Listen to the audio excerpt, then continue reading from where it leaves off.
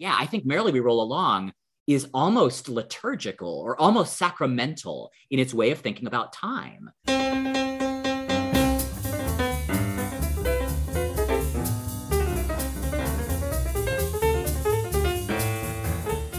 This is the Gospel of Musical Theater, a priestly look at some of your favorite musicals, with your hosts, cathedral deans and musical theater queens, Nathan LaRude and Peter Elliott.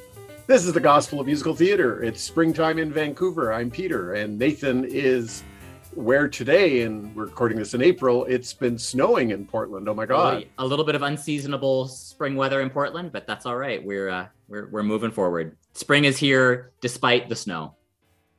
And our Sondheim reflections continue. Gosh, it's been fascinating to take deep dives into each one of these works of Stephen Sondheim. So each of them so distinctive, with such great songs, powerful stories. Some of them were, of course, successes, things like Into the Woods and Funny Thing Happened on the Way to the Forum, commercial successes. Mm-hmm. Some were qualified failures. And then today we talk about what is arguably the most troubled production of Sondheim's career, the 1981 show, Merrily We Go Along. Yeah, kind of an end of an era show. I'm thinking about, we haven't talked a lot about the 2-volume collected lyrics of Stephen Sondheim, right? His 2-volume, Finishing the Hat, I think, is volume 1, and Look, I Made a Hat is the second volume. And the image I have in my mind, there's a graphic that's been making the rounds on the internet of Charlton Heston as Moses coming down from Mount Sinai, carrying in one hand, Look, I've Made a Hat, and in the other hand, Finishing the Hat, right? The two tablets of the 10 Commandments, the 2 volumes of Sondheim, as if these are the 10 Commandments, which I think is a telling way of thinking about how this guy functions. But Merrily We Roll Along, I think significantly ends the first volume of his collected. This is the end of the Sondheim Hal Prince partnership. Yes. Kind of famously, they don't ever work together again, although they do salvage their friendship eventually. But I think Merrily We Roll Along is kind of a little bit of an end of an era for Sondheim. This is the show. I mean, it flops so badly that he's taken to the woodshed so badly by the critics that at the end of the show he sort of indicates, "I will never write another musical. I think I'm going to go into video games now." And then, of course, James Lapine comes along, and we'll talk about that in subsequent episodes. But this is kind of, we might say, the end of youthful Sondheim and the beginnings of something a little bit different. And I think the signs of where he's going to go with Sunday in the Park with George, Into the Woods, Passion, some of the later material, I think you can see the signs of that in Merrily We Roll Along. But what an interesting show to think about, looking back, looking forward, because this is a show told very explicitly from the rearview mirror. Yeah. And it came right after Sweeney Todd, which was a qualified success and has gone on to enjoy great success in revivals and opera houses and musical theater companies and so forth. Merrily, a number of attempts to get it right, continuing attempts to get it right to this very day in 2022 when we're speaking, he attempted to say, but just a troubled show. It was Frank Rich who wrote in the New York Times his review of the 1981 production of Merrily. He wrote, "As we all should probably have learned by now, to be a Stephen Sondheim fan is to have one's heart broken at regular intervals. Sometimes the pain is compounded by another factor, for some of Mr. Sondheim's most powerful work shows up in shows that fail, like Merrily. And Merrily," Frank Rich continued, "has a half dozen songs that are, I love this, crushing and beautiful, that soar and linger and hurt." Yeah. And it's got those hurting songs. It's got the characteristic Sondheim, achy, beautiful melodies, perceptive lyrics. It was an ambitious show, a big cast, 26 actors in the original cast, most of them adolescents. Right. Teens and early 20s. Yeah. And as Nathan will describe this, for those who don't know the show, it's a show that tells a story backwards, and rather than have older characters then transformed to be younger, they chose to have younger actors who they would make up to look older, and then they could come back to sort of their natural look. There's a great documentary on, is it HBO or PBS, talking about the whole audition process. Well, not just the audition process, kind of about that company, right? Yes. I mean, I don't want to get ahead of ourselves. There's a meta level now to Merrily We Roll Along, which is that the original company, who are all teenagers in 1981, are now, what is that, 30 years later, looking back on their youth experience, which was the show. The documentary is called The Best Worst Thing That Ever Could Have Happened, I think. That's right. Yeah, it's a great documentary. But in some ways, telling a similar story, right? What did we have when we were 18, 19, 20, 21? What happened to us? And where have we ended up? And how do you draw the line between what I thought the world was about when I was 20 and now what I think the world is about when I'm 50? That's the story that Merrily We Roll Along is telling. And now there's that whole additional layer of the original company is ready to tell the more complicated story. They are now the ages of the older characters that they're playing, that they, when they played those characters, they were 18. So there's that really interesting level. Sondheim is also doing a little bit of a meta level, right? He's in some ways, I would argue Merrily We Roll Along probably comes the closest at a literal level of being an autobiographical show for him and Hal Prince. They are the young guys in 1955. That's the beginning or end of the show, depending on how you think about it. So they're about the age of the middle-aged characters when we meet them in 1981. So layers of generational meta stuff happening in Merrily We Roll Along. Yeah. And it's really a show about making a show in a lot of ways. Yep. And included in the original cast, Jason Alexander, who became quite famous as George on Seinfeld, George Costanza on Seinfeld. Young with hair, although still, dance guy. Sondheim says he was really the only one of the young actors who was convincing. And he says Jason Alexander was basically born middle-aged. He worked as a 20-year-old playing a 40-year-old, 50-year-old. He says Jason Alexander sold it. The others of them who were 18, 19, 20, they were not convincing as 50-year-olds, but Jason was. Jason knew what he was doing. So Nathan, can you recap how this whole thing works together? It's a story told backwards.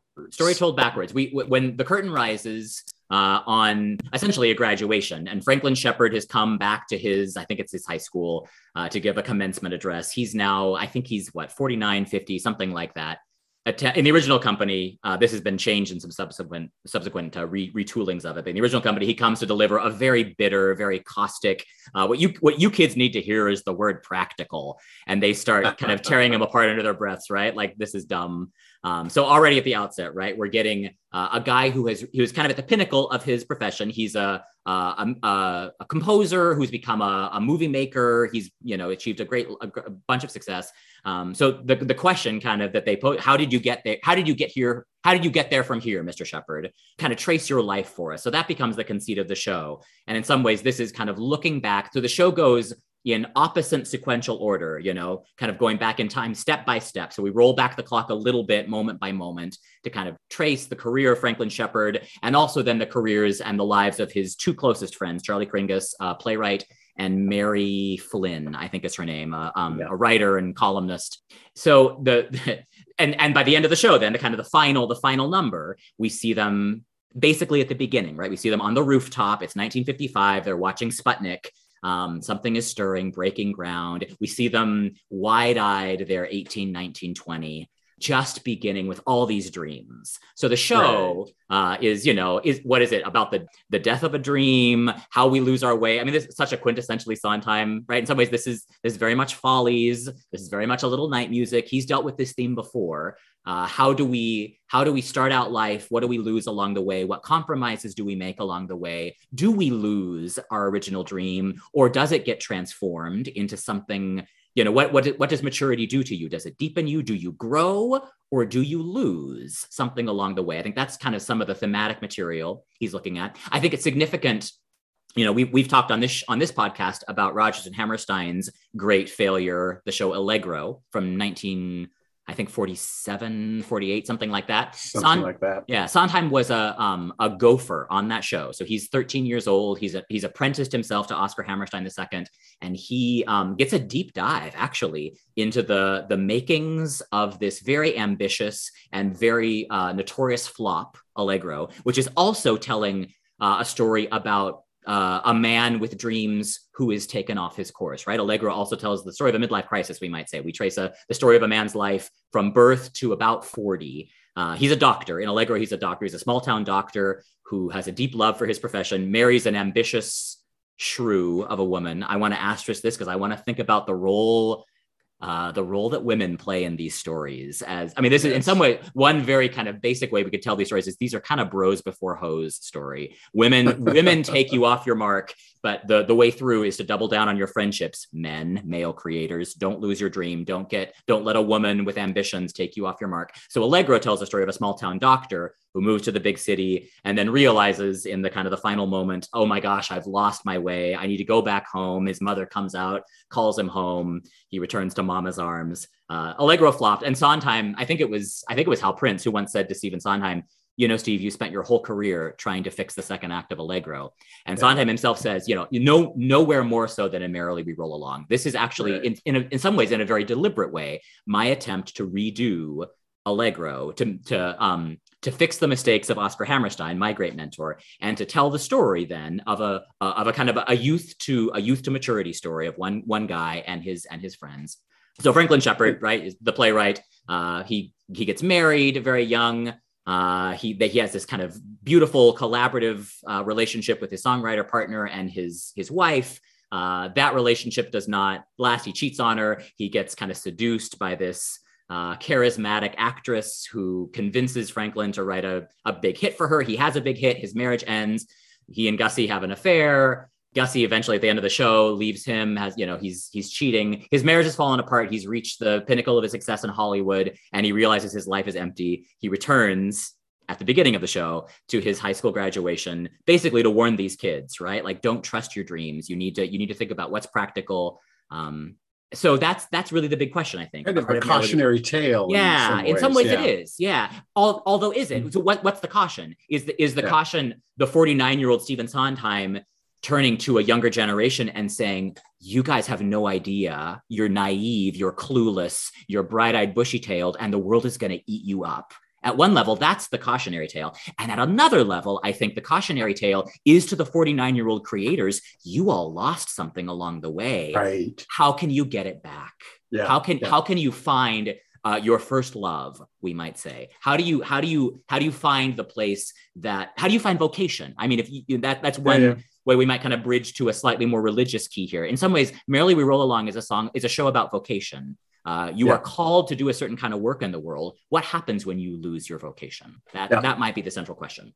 And it begins, we've had a fascination throughout these conversations, Nathan, with when hymns show up in musical theater.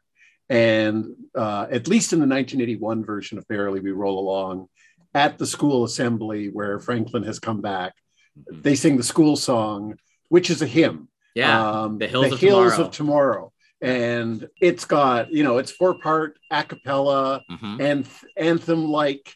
He doesn't do it often, Stephen Sondheim, writing a hymn. But when he does, gosh, he writes a great hymn. Behold the hills of tomorrow. Behold the limitless sky. Things like the gates to a world that waits. As our journey starts, behold, our hearts are high.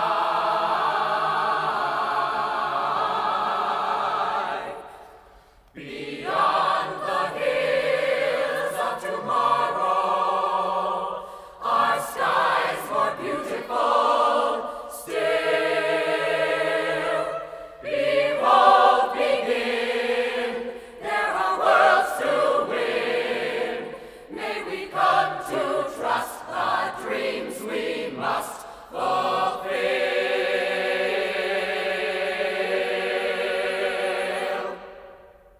It's a beautiful hymn. Yeah, I think the conceit of it is that that's the song that young Franklin Shepard wrote for his high school graduation. So here they are all these years later doing it. So it's like, here's a little bit of a soundbite of what this guy was capable of early on in his career. It's an interesting hymn because it is actually a little bit complicated musically and lyrically. It's not quite pomp and circumstance. It's not quite a sort of 20s school song. It's a little more, the metrics are a little funny. It goes in some kind of interesting ways. So already we're getting a sense of this guy is an innovative composer. He's not Absolutely. Just doing popular music. He's interested, and I think this is an autobiographical layer for Sondheim, right? This guy is interested in playing with form and function and doing something with music that hasn't been heard before. I think we'll get those themes coming to their full flowering in Sunday in the Park with George, right? Where that question of art that is commercial and safe versus something new is really central to the plot of Sunday in the Park with George. But already Sondheim's playing with that. And it's hard for me not to read that as an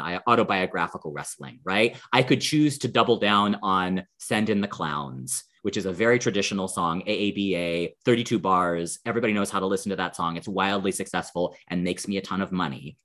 Or I can continue to innovate with songs that break the form, break the rules, do this kind of complicated thing. And famous, this moment is in Merrily We Roll Along, right? Where a producer listens to a song that this young composer brings to him and says, there's no hummable tunes, and then hums Some Enchanted Evening, right? How come you can't just do something hummable like da da da da da da? And Sondheim says, like, that's literally an autobiographical moment. That actually happened to me. It was George Abbott who said, how come you can't write a hummable show tune like Oscar Hammerstein, Steve? How come everything sounds like Stravinsky? Stravinsky won't work. Sondheim says, I got my revenge.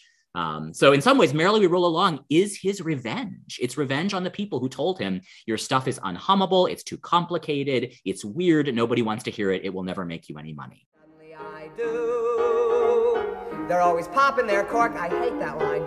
The cops, the cabbies, the sales girls up its axe. You gotta have a real taste for maniacs. Suddenly I do. That's great, that's swell.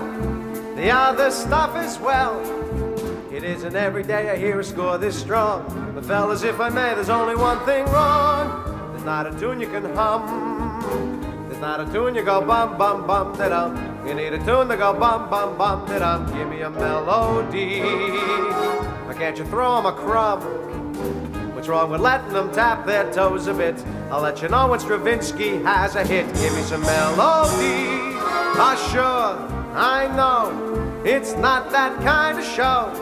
But can't you have a score that's sort of in between? We'll play a little more, show you what I mean. Once to live in New York, I always hated the dirt, the heat, the noise. But ever since I met you, Listen, boys, maybe it's me, but that's just not a hummable melody. Write more, work hard, leave your name with the girl. Less avant-garde, leave your name with the girl. Just write a plain old melody.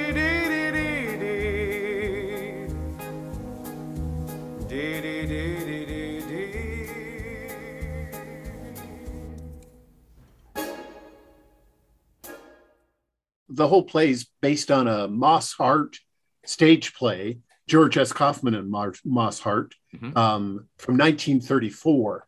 So the George Firth, who had worked with Prince and Sondheim on Company, takes this old show, rehabilitates it into the 1980s, looking back to the 1950s. And Sondheim's long had a fascination with time and with how you how you're shaped by the events of time, how the friends that you make and the lovers that you lose move from the kind of moments of great promise to disaster, estrangement, etc. Things fall apart. Yeah, they fall apart. And so, like the song "Old Friends," which comes up pretty early in the show. Yeah, well, it's reverse reprise does, and then we hear it a little more. So Sondheim is doing this interesting thing very deliberately with the phenomenon of the reprise, right? In the traditional Broadway musical, a song, a first version of a song comes in the first act, and it's usually the simpler version of a lyric often in a major key. And he's playing with what Rodgers and Hammerstein do, actually, with reprises, where then something will get reprised in the second act. It's a version of the song you heard in the first act, but often in a darker key, or there's a lyric change or something like that. So there's that extra layer of resonance. In some ways, like reprise is just a meta lyric, right? It's an echo of something we heard before, but with a different layer now added to it that makes it a little more complex, a little more interesting, a little more nuanced. So what he's doing is taking that phenomenon and reversing it. What you hear first is quote unquote the reprise. It's the more complicated version, the maturer version, we might say, because the show is being told in reverse chronological order. It's the more nuanced version. And then what you hear, the reprise, I suppose, is, or the original version, it happens later in the show. You hear the quote unquote original version of that song. Yes. So the irony here is it's complexity in reverse, right? First, we get the bitter old, the kind of angry version of a song. This is true with Old Friends. This is true with Not a Day Goes By. So then when we hear it later on in the show, it's recapturing the innocence. But what I think the audience experience of that innocent moment is like, oh, there's actually nothing pure about this. We've already seen where this story goes. So we know how it ends. So there's, as you say, there's a bittersweet quality then to the reprise or the original version, because we've heard the second act version of it already. We know how dark this thing is going to get. And that's fascinating. So Old Friends, I think, is a great way to kind of think about that. Hey, old friend, what do you say? Old friend, make it okay. Old friend, give the old friendship a break. Why so grim? We're going on forever. You, me, him, too many lives are at stake. Friends, this long has to mean something strong. So if our old friend's wrong, shouldn't an old friend come through? It's us, old friend, what's to discuss? Old friend, here's to us. Who's like us? Damn few. I wonder, it makes me wonder why audiences didn't receive this show very well. I mean, 45 previews, apparently 42 maybe, reworking the show as they went along, trying different things, very young and experienced cast, big money spent on it. But I wonder, just when you were talking about the kind of reverse reprise trope here, whether that, because audiences are so conditioned to watching a show from beginning to end and being carried along in a narrative arc that begins somewhere and ends somewhere and leaves you with a question about, what's tomorrow going to be for these characters. So that's always my question when I leave the theater. Did Emil Debec and Nellie Forbush, for example, get married after all? You don't know, but you kind of wonder. Yeah. And what happened when Nellie brought him home to Little Rock? That's a question I have. Right.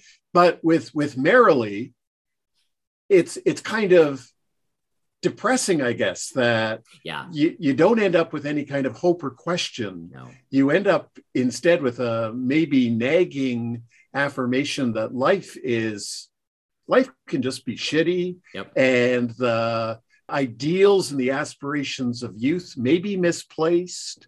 And there may be no escaping. There may be no kind of, I guess I'm kind of leaning into the woods now. There is no happily ever after. Right. No. And some, I think this is the theological question at the heart of Merrily We Roll Along, and maybe to the heart of the work of Stephen Sondheim, right? I mean, I think this is not just Merrily, but I want to think about, so there's this great song.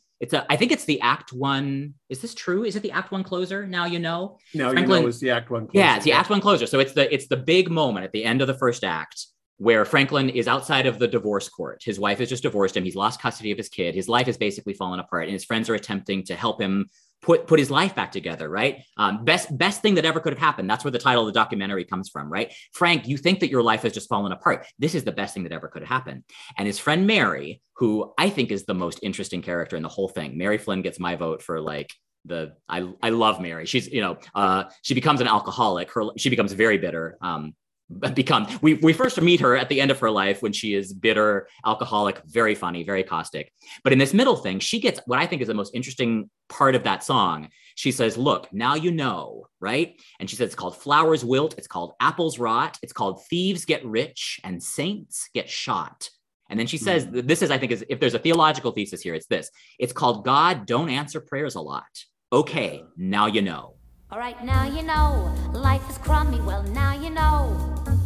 Okay, big surprise, people love you and tell you lies. Bricks can fall out of clear blue skies. Put your dimple down, now you know. Okay, there you go, learn to live with it, now you know. It's called flowers wilt, it's called apples rot. It's called thieves get rich and saints get shot. It's called God don't answer prayers a lot. Okay, now you know. Okay, now you know. Now forget it, don't fall apart at the seams. It's called letting go your illusions and don't confuse it with dreams. Yes, sir, quite a blow. Don't regret it and don't go to extremes. It's called what's your choice. It's called count to 10. It's called burn your bridges, start again. You should burn them every now and then, or you'll never grow. Because now you grow. That's the killer. Is now you grow. You're right, nothing's fair, and it's all a plot. Tomorrow doesn't look so hot. Right, you better look at what you got. Over here, hello. Okay, now you know. Right? Right? So at one level, the first thing is like, it's loss of innocence, right? Everything. And so if I'm going to add a theological layer to this, it's right. Like there's no puppeteer God up in the sky. And if you pray the right prayers or behave like a good little boy or read your Bible or go to Sunday school, you will be safe. There's no safety in this world. At one level, it's atheism, or at least agnosticism, right? There's no God. Nobody's up there answering prayers. You got to figure this out on your own. And I think, in articles, conversations, people who look at Sondheim from a religious lens, that is often the line that they'll, right? Like basically this guy's a functional atheist. God don't answer prayers a lot. So a kind of agnosticism sliding into atheism. There's no divine figure here. Or even nihilism in some ways. Yeah, a kind of nihilism. That's right. Although then he pivots, right? And that's kind of what Mary's doing, right? Like, okay, so that's true. That's honesty. We can start there. And where she goes is, you got to burn your bridges now and then, or you'll never grow. Now you know, so now you can go somewhere. And I think, there it's like, you may have to pivot a little bit, but don't give up on your dreams. And more importantly, and this is, I think, if the show has if there's hope in Merrily We Roll Along, if there's an answer to that question of the nihilistic question, there is no meaning in the universe. It's, well, look at us. That's what his friends say, right? You got us. In some ways, the answer is your friends. If there's any saving grace in Merrily Roll Along, it's not romance, it's not marriage, it's friendship. And I think that's actually, so if I'm going to find the gospel in Merrily We Roll Along, that's where I'm going to start. Actually, that's pretty consistent with Jesus of Nazareth. That's pretty consistent with Paul, right? Romantic relationships, and a lot of this is, first century male and female norms, right? But there's a deep suspicion. At one level, we might say in the New Testament, there's a deep suspicion of women. That's cultural. Some of that finds its way into Merrily We Roll Along. We can talk about the role that Gussie plays later on. But the answer of the New Testament in some ways is, all the kind of different ways that love shows up, and the kind of, agape love in some ways shows up in, it's Jesus at a dinner party with his 12 best friends. Now, as queer men, you and I maybe, we have a different take on that. Slightly different. Yeah, I have questions about the name, but at one level, right, it is literally bros before hoes.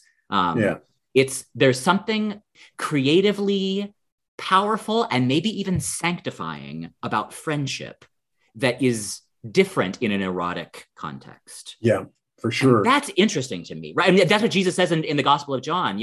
I do not call you servants any longer. A servant does not know what it means. I have called you friends. Yeah. And that idea of friendship as being, in some ways, maybe God's most salvific vessel for bringing the divine into our lives. I mean, and not to make it too personally, but like that rings true in my life. I don't know if it does for you.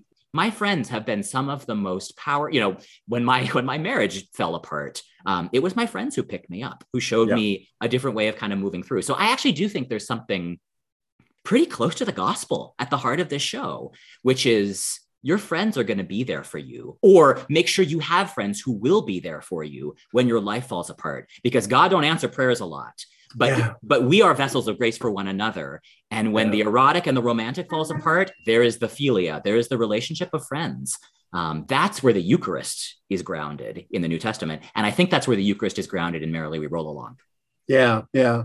I wonder what it would have been. I wonder if the success would have been somewhat different if the last song of the show had been Now You Know, rather than the first act closer. Yeah. Some sense of, you know, now you failed, you rely on your friends. You know, if Jesus were doing Merrily We Go Along, he'd end with, you know, you who have ears to hear, right. Listen, etc.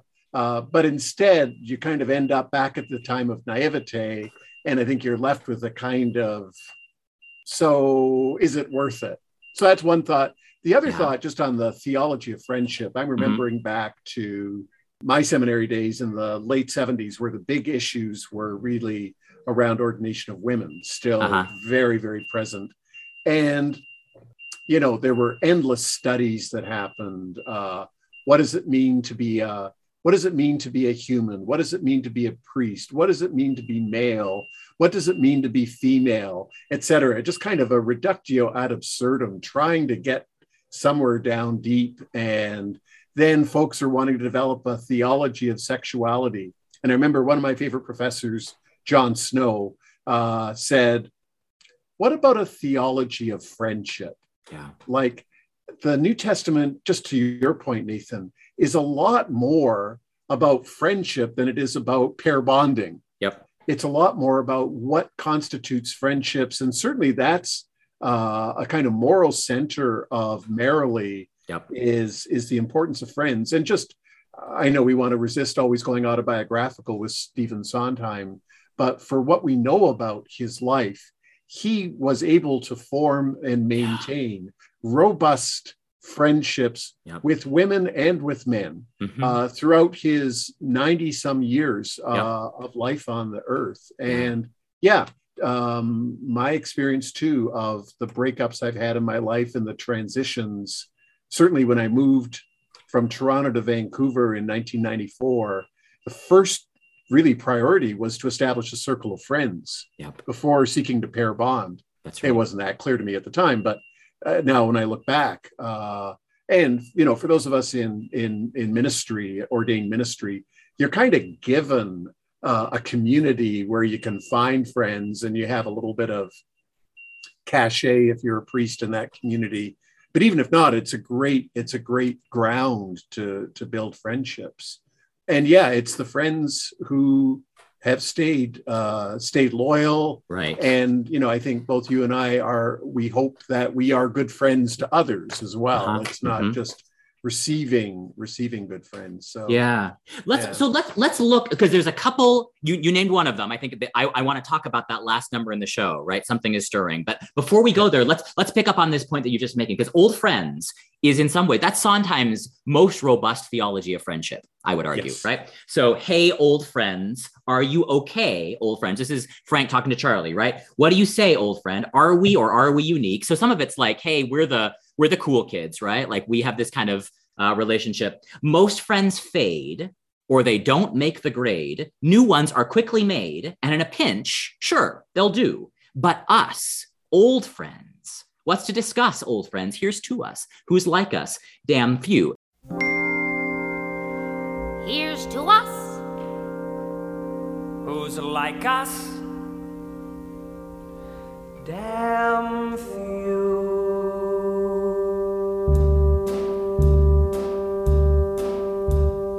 Hey, old friend, are you okay?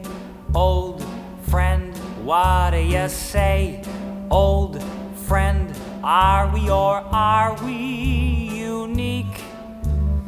Time goes by, everything else keeps changing. You and I, we get continued next week. Most friends fade or they don't make the grade. New ones are quickly made, and in a pinch, sure they'll do. But us, old friend, what's to discuss? Old friend, here's to us. Who's like us? Damn few. Now, in the context of the show, they then get into a fight right away, right? And they're talking about holding one another in some ways to the standard of their earlier friendship, right? There's really interesting argument, right? Right or wrong. Mary says, old friends shouldn't care if you're wrong. Frank says, well, should, but not for too long. Charlie says, what's too long? If you're wrong, they're fighting about this. Mary says, old friends do leave their brands on you, but old friends shouldn't compete. Frank says, old friends don't make demands on you. To which Charlie says, well, should make demands on you. Yeah. Frank says, well, don't make demands you can meet. Charlie says, well, what's the point of demands you can meet? So they're having this really interesting, I mean, this is really Frank and Charlie with Mary as mediator. But Frank and Charlie is the friendship at the heart of this thing, right? Charlie, I think, representing a kind of pureness, right? Yes. He sees something in. He says later on, in maybe we'll talk about Charlie's breakdown moment on a camera. He's being interviewed for a show, and he says, a lot of people do the money thing very well. Frank does the song thing nobody does it better. So in some ways, it's like he sees something in Frank that nobody else can do, which is that Frank has a gift of songwriting. And nobody else does it better. So Charlie becomes kind of the honesty, the holding. I mean, Charlie becomes the holder of Frank's vocation in a certain kind of way, right? They're a songwriting team, they're a partnership. But when Frank, gets seduced by Hollywood, Charlie's left kind of holding the bag there. So clinging to something that used to be. I mean, at one level, Charlie's living in a fantasy world, right? Yeah. Frank's, longing to kind of break through and do something different. Charlie's the thing holding him back. Charlie also represents, I think, kind of the lodestar for Frank, right? Like, I know you, dude. I've seen, we had that moment when we were kids before anybody knew who we were. There was a purity there. There was something real there. Don't lose that thing. Yeah. And then Mary, right? So in some ways, like, one of the other queer things I love about the way that Merrily We Roll Along talks about friendship is it's a three-way friendship, right? It's two guys, two straight guys, ostensibly, Charlie and Frank, and then Mary, who is in love with Frank, has a sibling-like relationship with Charlie. Charlie always reads as queer to me, although in the context of the show, he talks about his wife and his kids, so he's but we never meet him, as far as I know, right? Like, his family is always off stage. So Charlie is the kind of interesting, crux point, but Mary then is the one who sings to Charlie early on in the show, but late in the plot, Charlie, why can't it be like it was? Yeah. I want it the way that, and this is the reprise of Old Friends, right? She picks up on some of the lines that we will hear later in Old Friends. But that's kind of what she says, we were nicer then. Trees were nice. She kind of names all these things about the world that she remembers as a young, like, everything was nicer. That we were nicer to one another. There was a sweetness that we had. What happened to that thing? Why are we fighting all the time? Charlie, why can't it be like it was? I liked it the way that it was. Charlie, you and me, we were nicer then. We were nice. Kids and cities and trees were nice. Everything. I don't know who we are anymore, and I'm starting not to care. Look at us, Charlie. Nothing's the way that it was. I want it the way that it was. Help me stop remembering then. Don't you remember? It was good. It was really good. Charlie, make it like it was.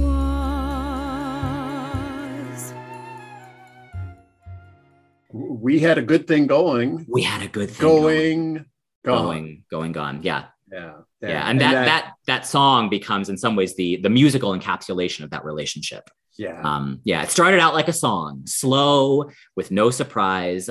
And then we woke one morning to realize we had a good thing going and we could not maintain it, right? We lost that thing. And that's the song, isn't it? That the party hears for the first time in a sort of great moment. Yeah. And they love it. They love the song so much they want to hear it again. Mm-hmm. And they talk over it. They talk over it. And then it, of course, isn't just a song. it's the experience. It's the kind of depth experience of friendships gone, of hopes dashed, of things that were good going and then gone. Yeah, let's look at that. Because one of my questions with Merrily We Roll Along is, what is its 11 o'clock number, right? There's three kind of juggernauts that come at the end of the show. They're all the songs of innocence, we might say. There are three songs that we have had set up for us throughout the night, right? We've heard little echoes of them, but we finally get them in their, we might say, their purest form or their original form, kind of bang, bang, bang. One of them is, as you said, it's the moment when these young songwriters are auditioning their little cabaret review for all these fancy people in New York. They're going to get swept up and eaten up. Already the woman who's invited them is the woman that Frank's going to have an affair with, who's going to take him off his mark. She's Gussie. She's the cautionary tale here. But they sing what I think is the purest and sweetest song in the whole show, which is Good Thing Going, right?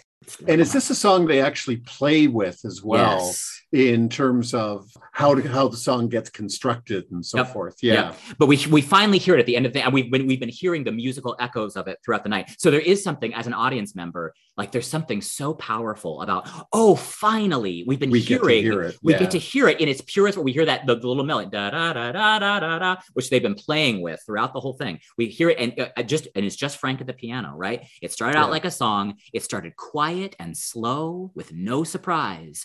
And then one morning I woke to realize we had a good thing going. And then second verse, right? It's not that nothing went wrong. Some angry moments, of course, but just a few. And only moments, no more, because we knew we had this good thing going. And then it turns, here's the kind of the bridge, right? And if I wanted too much, was that such a mistake at the time? You never wanted enough. All right, tough. I don't make that a crime. And then back to the chorus, right? Or back to the kind of the A format. And while it's going along, you take for granted some love will wear away. Then he says, we took for granted a lot, but still I say it could have kept on growing instead of just kept on. We had a good thing going. Gone. Yeah. The most exciting composer ever is going to play a song we hope will be in our new show. And when he finishes, you're all going to want to swallow poison because there'll be nothing more to live for. Frank, what is she talking about? Later, Charlie.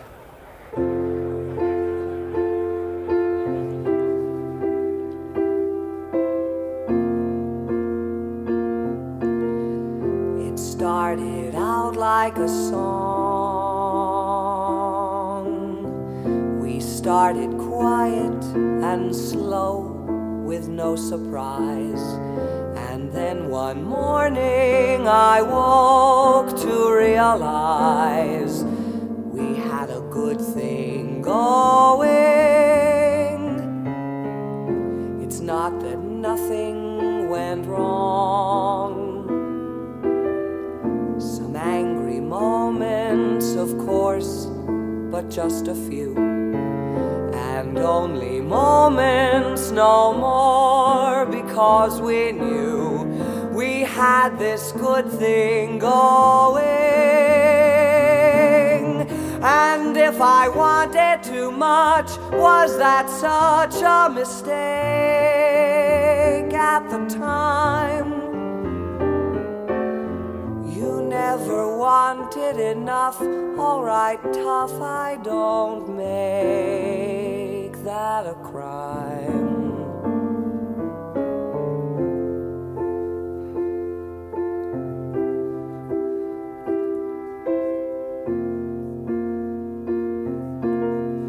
And while it's going along, you take for granted some love will wear away. We took for granted a lot, and still I say it could have kept on growing instead of just kept on. We had a good thing going.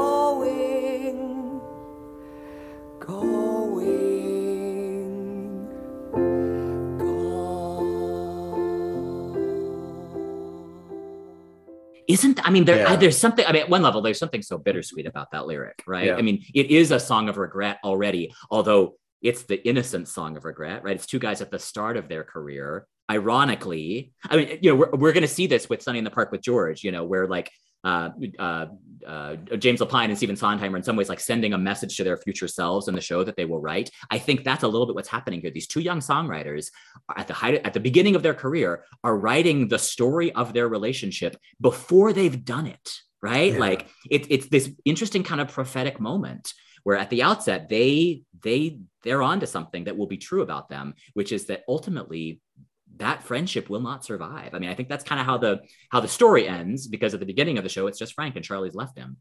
They had a good thing going and they could not. And the message of the song is like, it never got to grow. It just kept going.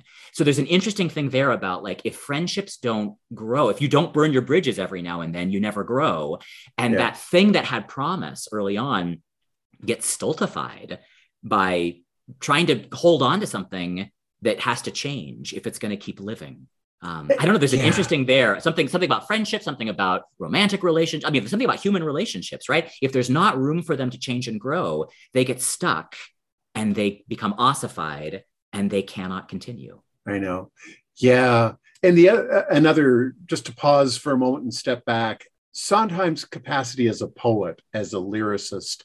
And what I love about it, and if you read the second verse again, I just don't have it in front of me and you do, he's able to take the vernacular, a spoken word, and turn it into a lyric that just flows and you can sing it. It sounds conversational, but it's poetry. I don't know what I'm trying to express here. I just in awe of his brilliance of taking common spoken language and making it poetry. Yeah, isn't it? I mean, so this is in some ways, it's I think the only. I don't know about the only. It is the purest AABA 32 bar. It's the simplest thing in the whole show, right? Yeah. It's these, I mean, short little lines. If I wanted too much, was that such a mistake at the time? I mean, it's as you say, very conversational. There's nothing clever about this lyric. It is not showing off. There's no name dropping. There's actually not really, there's some internal rhyming that's very, in some ways, this is a sonnet. This is harder to do than the really witty, fast, spitty lyrics that Sondheim is so good at, that he glories in his cleverness. I think it's harder. I think he would probably say too, it's actually harder to do sincerity. It's harder to do something simple because there's nothing it's so vulnerable, right? It's just very simple words. I don't think there's any words in here that are longer than 2 syllables. It's a very, very simple lyric, but wow, when it hits you. So I want to make a case that Good Thing Going is this show's 11 o'clock number. I think this is the heart of the show in some ways. Yeah. And it's a weird 11 o'clock number because it's the beginning of the story, right? But by the time we get it as an audience member, it's the end of our experience of these characters. We see them in some ways at their purest. And then, as you say, right, immediately they play it again, and the conflict, the crowd intervenes. They're talking over the song. Yeah. They get swallowed up by the Hollywood, in this case, the Broadway commercial enterprise thing. They lose their friendship as a result. Another candidate for the 11 o'clock number is obviously Not a Day Goes By, which kind of transcends the show in a lot of ways. It's become one of Bernadette Peters' signature tunes. When Ed Bacon was talking to us about Into the Woods, I guess that's an episode in the future, but he was talking about the first time he saw Bernadette Peters. She was singing a song and tears were forming in her eyes. Yeah. And I don't know what song, he couldn't remember what song. I bet it was Not a Day Goes By. Not a Day Goes By. I bet it was not, because it brings tears to my eyes. Kind of like Losing My Mind in some ways. I see it as kind of a companion piece. Yep. It captures that whole sense of loss, of grief that comes from loss, of the lack of being the losing control of your thought process, because the memories keep coming back unbidden, sometimes unwelcome. Not a day goes by, not a blessed day, but you're still somehow a part of my life, etc. Not a day goes by, not a single day, but you're somewhere a part of my life, and it looks like you'll stay as the days go by. I keep thinking, when will it end? Where's the day I'll have started forgetting? But I just go on thinking and sweating and cursing and crying and turning and reaching and waking and dying. And no,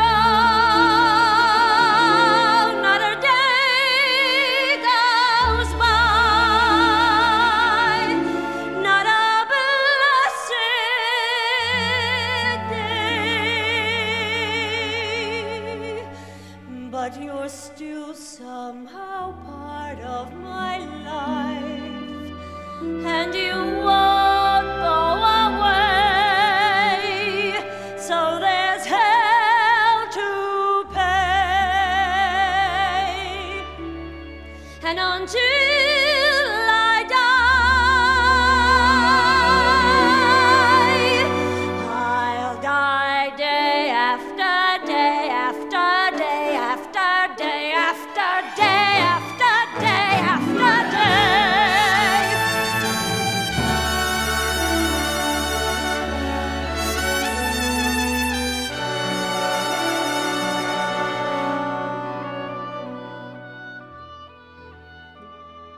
It's actually a very bitter song. This is the song that the divorced wife sings to her husband. Now, when we that's when we first hear it. We hear the divorce version of it. It's the reprise.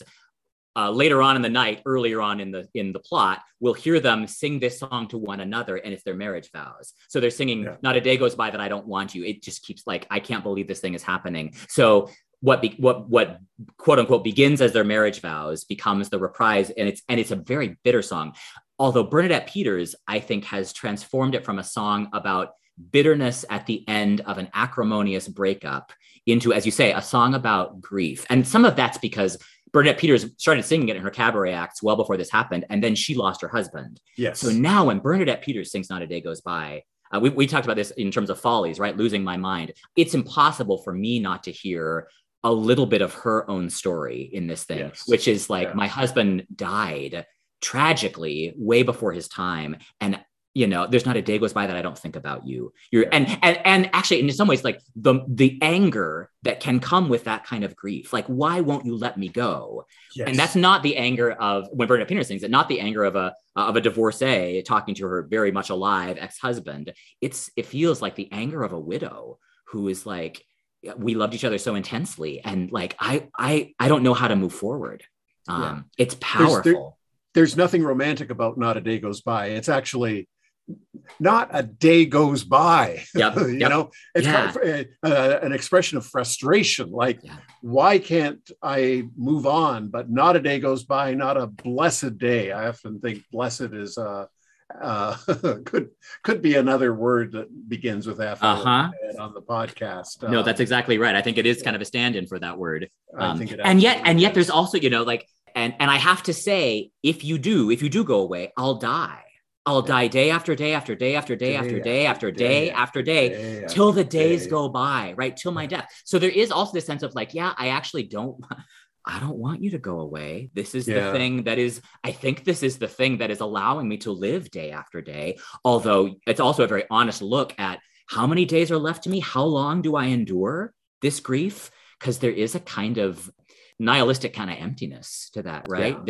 There's something. So it's the other side of, I mean, what do we want to say? The other side of friendship, or maybe this is the cautionary tale. Don't put your eggs in the basket of one primary relationship, because this is what you have to look forward to, which is unmitigated grief. Oh boy, that's a sobering, chilling, beautiful moment. And vying, I think, for the 11 o'clock number, and maybe a third one, is Our Time. As a candidate for the 11 o'clock number here. As you say, it's the finale. By the end of the second act, it just boom, boom, boom. These three great songs, almost in order.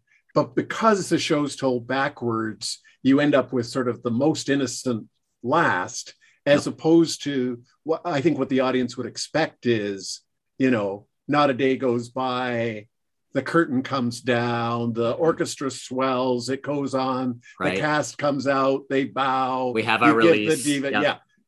But no, you end up on this positive note or kind of more optimistic note, but the audience is sitting there thinking, but it isn't true. And have a moment of cognitive dissonance, I think. Yes. Is it not true, or is it the truest thing? I mean, so if structurally, right, if that's the finale of this thing, if that's if that's what Sondheim as a creator, Hal Prince as a director, if that's what this material is trying to say, I mean, so look at these lines, right? Something is stirring, shifting ground. It's just begun. Edges are blurring all around, and yesterday is done. So we're already at the end of yesterday is done, right? Like we are leaving something in the past. This is a song about moving forward. Feel the flow, hear what's happening. And then they say to each other, we're what's happening. Don't you know, we're the movers and we're the shapers, we're the names in tomorrow's papers. Up to us, man, to show them. Something is stirring, shifting ground. It's just begun. Edges are blurring all around, and yesterday is done. Feel the flow, hear what's happening, we're what's happening. Don't you know, we're the movers and we're the shapers, we're the names in tomorrow's papers. Up to us, man, to show 'em.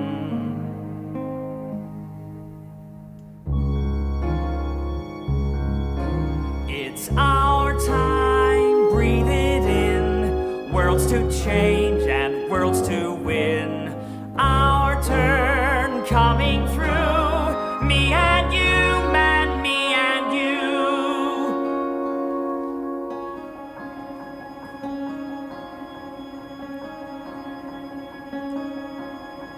Feel how it quivers on the brink. What? Everything. Gives you the shivers, makes you think there's so much stuff to sing. And you and me will be singing it like the birds. Me with music and you the words. Tell them things they don't know. Up to us, pal, to show 'em.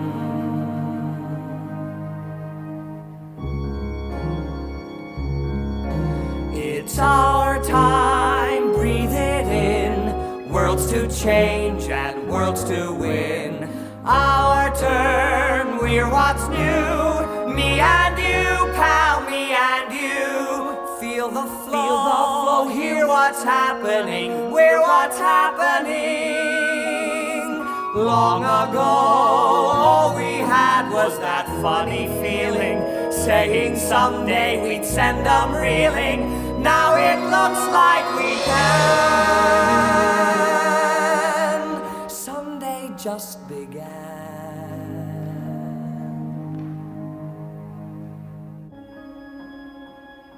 It's our time. Breathe it in. Worlds to change, worlds to win. Our turn coming through. Me and you, man. Me and you.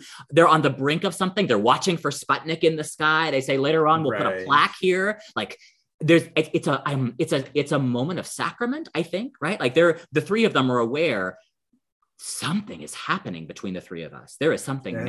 As you say, right? We've just seen what happens to that something, which is that it falls apart. And yet the show ends with the promise of that moment. Yeah.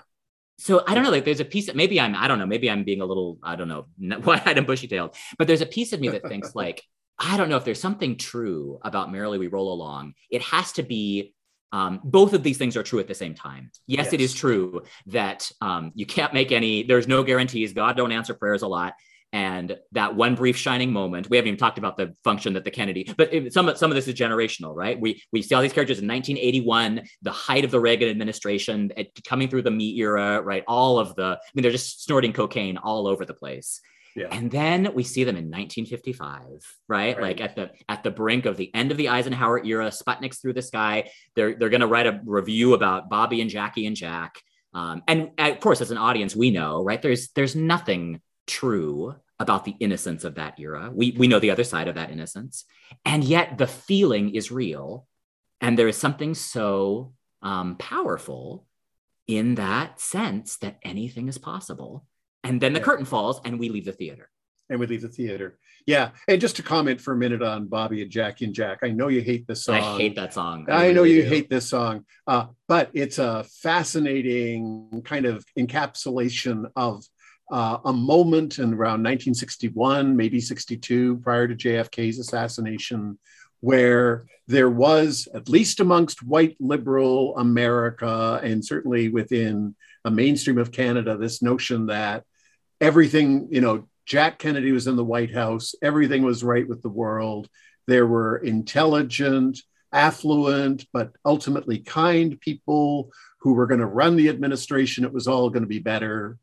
And of course, there was the assassination on November 22nd, 1963, and then the kind of unfolding of horror after horror after horror throughout the subsequent years. But this stupid little song kind of picks up that moment of romanticism, which interestingly, as you said just earlier, got dubbed in popular imagination as Camelot.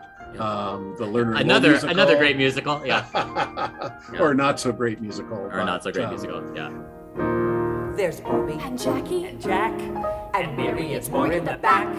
There's Ethel and Teddy and Pat alone, plus Eunice and Peter and Jean and Joe and what's his name? Stephen. And hold the phone, the one in the army. One in the army? Captain, Major, Sergeant. That's it. So many cards in the pack. You want to know how to keep track? Well, one is good looking and young and rich, while one is good looking and young and rich. The rest are good looking and young and rich. There isn't a lot that they lack. Not Bobby and Jackie and Jack and Ethel and Ted and Eunice and Pat and Joan and Steve and Peter and Jean and Sarge. There's probably dozens of others at large. God knows. And Joe and Rose.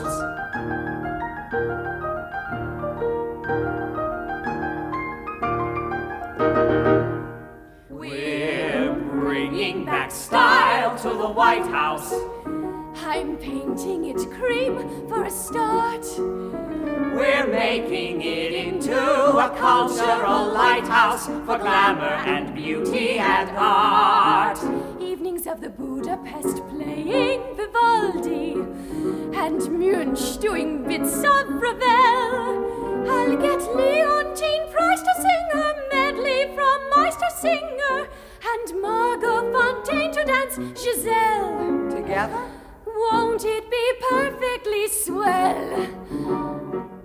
But yeah, to your other point, Nathan, about ending with a hopeful, optimistic kind of message, aware of all the awful, horrible things that can happen. I mean, storytelling backwards shouldn't come as a surprise to Christians, because basically everything we know in the New Testament is a story told backwards. Yeah. The Gospels weren't written the Gospels were only written by people who had an experience of the resurrection of Jesus Christ. Yeah. Paul's theology comes from a change in his own life, presumably, in whatever way that happened, whether it was a blinding light on the road to Damascus or something a little less dramatic, more likely in my view.